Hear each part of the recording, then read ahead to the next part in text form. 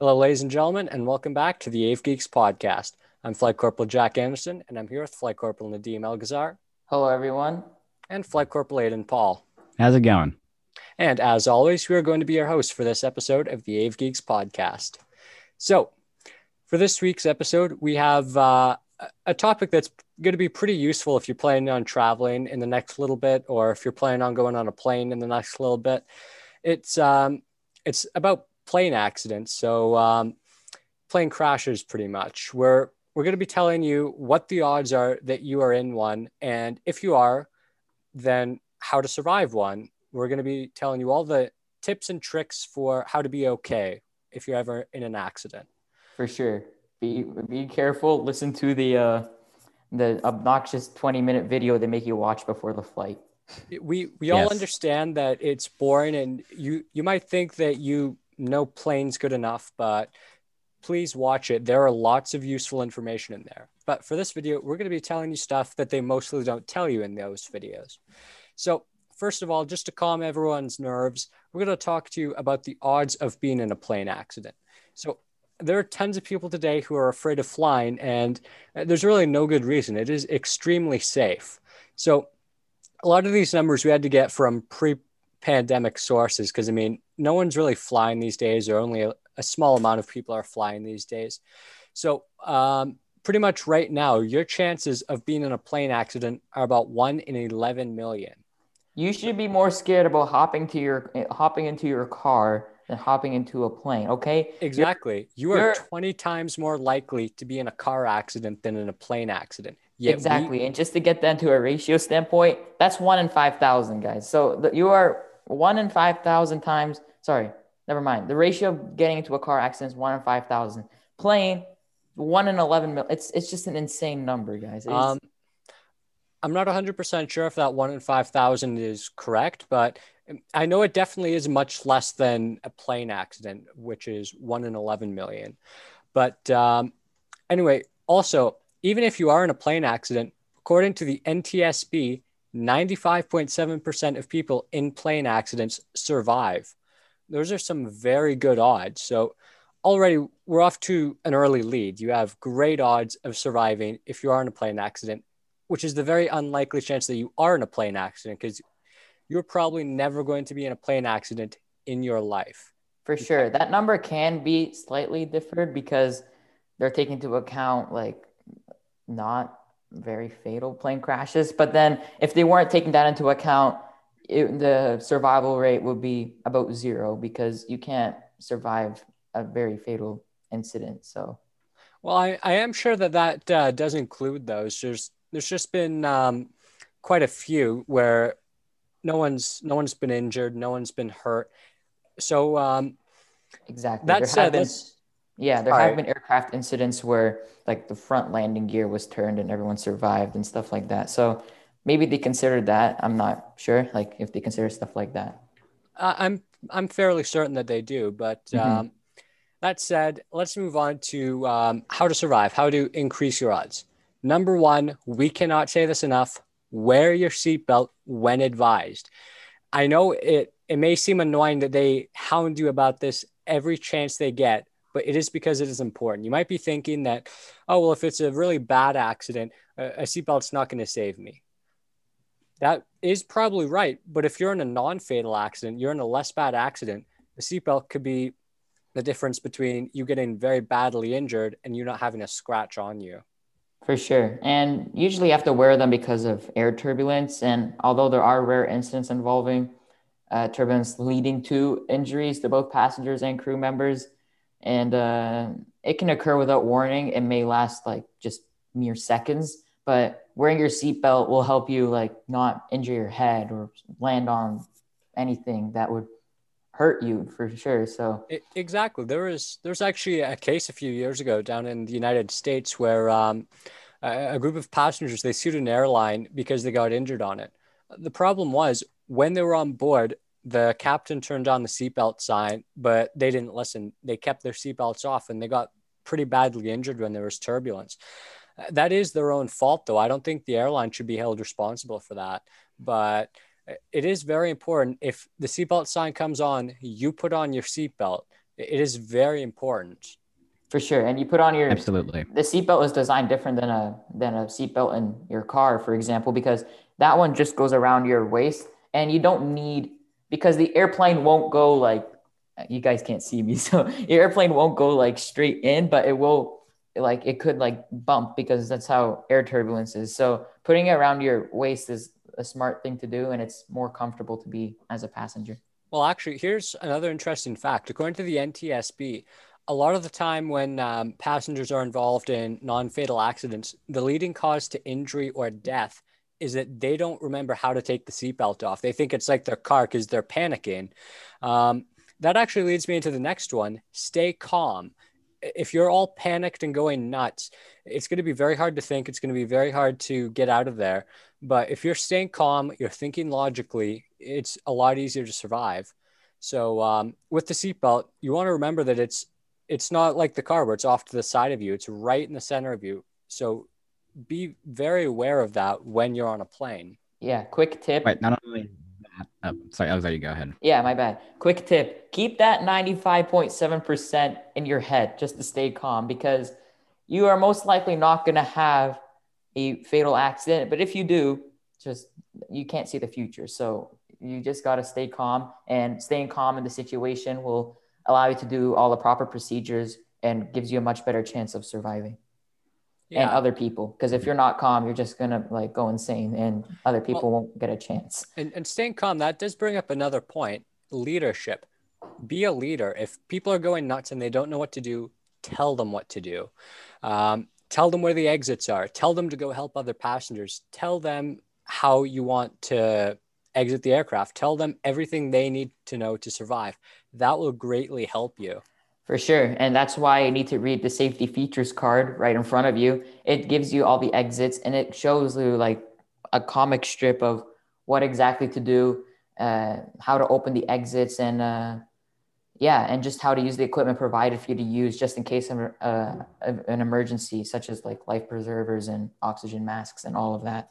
Yes, we cannot say this enough. Listen to the demonstrations, read the instruction card. So next, remember where the exits are. Yeah, right when they're doing that demonstration, you will see the flight attendants pointing to where all of the exits are. Mm-hmm. They do that for a reason. And when they say, remember where the one closest to you is, it's because in an aircraft accident, seconds matter. So the few seconds it takes you to go to a farther away door, it could be too late by the time you realize that one is too far. But always remember that. And if you're sitting in an emergency exit row, make sure you know how to open that door. If not, ask for help, read the instructions. There's tons of other ways that you can figure it out. For sure. And going back, and all of this is in the safety features card. And just like most doors are pretty simple, but you should, if you're right beside the door, you shouldn't be questioning how you should open that door. You should know, because you might have to be the one to open it. And it's just important. Mm-hmm. So pretty much so far, we've told you stuff that they already tell you in the safety manuals. I guess not with like the staying calm, the leadership, but other than that, pretty much everything has been stuff that's pretty standard. Now we're going to start getting into the more nitty gritty, the stuff you don't really see them talking about ever. Mm-hmm. So first of all, if possible, take an aisle seat. Why is that? Like, I like the window seat just because I'm view. About to tell you exactly why. Yeah, everyone loves sitting in the window, but think about it. If you are in an accident, if there's rocks and pieces of metal getting thrown up, the first thing they're going to hit is the window. You want to be as far away from that as possible. That also brings me to my second point here, which is, if possible, sit in the back or the middle. I thought the back wasn't a good place to sit, because if you're like landing or something, it could be the first place of impact. Well, not really. I mean, if you're going with, I remember the middle being the most like safe spot. Well, see, the thing is, though, it all depends on what kind of accident you're in. For example, if you're striking the ground with your tail, you'll be safest in the front or in the middle. The problem is, though, that is very rare. Tail strike crash. Most of the crashes are head first with the nose of the aircraft. So I have to say something. Yes, it's unfortunate. Right. It's unfortunate, but if you're going for a nosedive crash, the chances of that don't fall in the 95.7%. Unfortunately, they do not. But let's say, for example, you're flying and the engine's cut out and you had to land in a field. The first thing that's going to hit the ground is the front of the aircraft. So the farther back you are, the safer you are. The middle, I would say yes, that is probably the safest place you can ever be on an airplane. And that's because you are guarded from the front of the aircraft and from the back of the aircraft. The only problem with that is where the fuel is stored. But other than that, it is probably the safest place you can be on an airplane.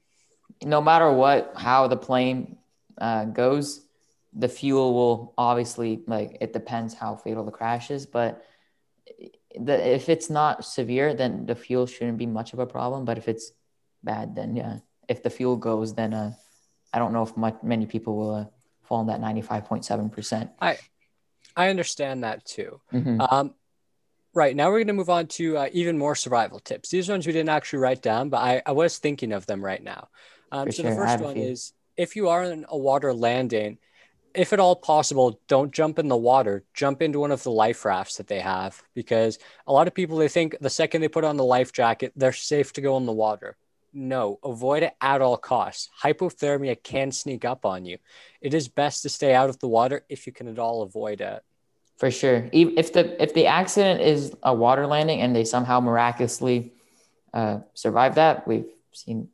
There are several examples of that. Yeah, of course. There was the Hudson one water landing on the Hudson. A few years ago. That's the one we were all thinking of. But it's in the movie, guys. We spoke about this in episode 2, Sully. So it's a good one too. It was in my top 2, I think. I still haven't seen that movie. Very good movie, but. Right. But yeah, it's the same with actually, if you're ever on a ship and the ship sinks, you do not want to go in that water if at all possible. You want to stay on a life raft. Also, you might think it's weird that they say don't inflate your life jacket till you're leaving the aircraft. I mean, an aircraft is a tiny, tight little place. You try walking in there with an inflated life vest. That's going to be the hardest thing you've ever done. Not only that, but I remember there was this one incident in Japan, I believe, a few years ago, where the passengers inflated their life jackets prematurely. The plane ended up underwater. Everyone was stuck inside. It didn't end all that well. Well, that is a very big problem, because if you think about it, if the plane was going down and let's say, for example, the door was near the front, but it was submerged and the back was out, but the back doors weren't available. If you were wearing your life jacket and it was inflated, you would float to the top away from the door you needed to get to. So it is very important that you do not inflate your life jacket, because I've actually had something similar happen to me where I was on a sailboat and it capsized. And since I was wearing a life jacket, I got trapped under it. That was a very scary thing. The problem was mine wasn't an inflatable. It was one where you couldn't inflate it. But other than that, pretty much most of the time, just follow the instructions of the cabin crew and you will be fine. For sure. If I can say another one, this one should maybe be in the safety features card. If not, you'll hear them yelling if the plane is going down. They will yell at you to brace for impact, and I'll kind of explain briefly how it works. So it's basically the body position against whatever surface you're most likely to strike during an impact. So that's usually like when you're going down. Yeah, it's usually like the tray table. So what you do, you put your head on it, and then you put your head down. Protecting your head is vital during an accident, because there's tons of flying debris. If you get hit over the head, you can get a very bad head injury. Yeah, bad head injury or spinal injury, and it's literally proven to reduce the force of impact and any resulting injury. So there's a number of factors given, like what's the best brace for impact injury. It depends if you're a small child or you're a big adult. So I assume for big adult, you wouldn't maybe use the tray table. I forget exactly, but yeah, that's basically. One last thing, just before we go, this is also another one that isn't in the safety features. It's also one that it won't just be important for safety. It'll be important for all the other passengers not hating you, but that is dress properly. Don't come on a plane wearing like your pajamas and your slippers, because first of all, it is so annoying when people do that. Secondly, if you're in an accident and you need to run, I would love to see someone try that in slippers. Yeah. Seriously, you cannot run in slippers. I know many people show up to their, I know this because in Toronto in the winter, it is cold, but they show up just in their sandals because they're going somewhere warm. And then, I mean, it's okay, but at the same time, I know the chance of you going down is not likely, but if you have to, you won't be running very fast if you're in slippers. Exactly. That is true. Another thing I is have high tried. heels. It did not end well for me. Sorry. But another thing is high heels, because you know what, this one makes sense because like if you were an important business lady going to a business meeting or something like that, you would of course be wearing high heels, or most of the time you'd be wearing high heels. But if you are, do not try to run in them. Take them off. Trust me, You will roll an ankle or sprain an ankle very quickly. Exactly. Also, another good tip, dress for the weather that you are in or expecting. So, like if you're in Toronto, don't dress all tropical if you're going down to a tropical place. Dress in your heavy winter clothing or at least have a jacket with you. Because if your aircraft goes down, you're not going to want to be wearing the nice warm weather stuff. You're going to want the cold weather equipment so that you can not get hypothermia or frostbite. Right. For sure. So pretty much it boils down to flying is one of the safest things you can do in this day and age. Do not worry about it. Now, if you are in a plane accident, always follow the instructions of the flight attendants. Remember to stay calm.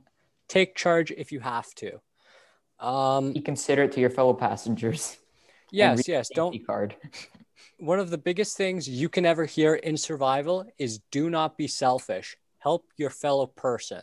Mm-hmm. So, with all that said, that about wraps up our time for this evening. And just before we go, we want to talk a little bit about the sponsor for these episodes. This podcast is made possible by the 102 Squadron Air Cadets. Right now, we're unable to do our normal fundraising due to the pandemic, so instead, we made a Squadron cookbook.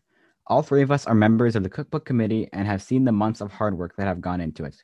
And it includes recipes from almost every cadet, officer, and member of staff. Books will be available for pre-order in a few weeks, so keep your eyes peeled. For sure. I don't even think it's a few weeks anymore. I think it's a few days. I know we've been saying this, but we've received words. It will be very soon. So yeah, and this book, it's not just a cookbook. Yes. It tells an entire story about our organization. And I think the Air Cadet organization is probably one of the best, if not the best organization in Canada for youth. For sure.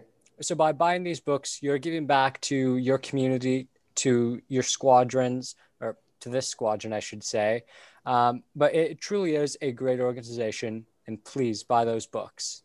For sure. We haven't been able to do our main fundraiser, which is tagging, and that makes us the most money. So this is the way we're just compromising because of the pandemic. So yeah.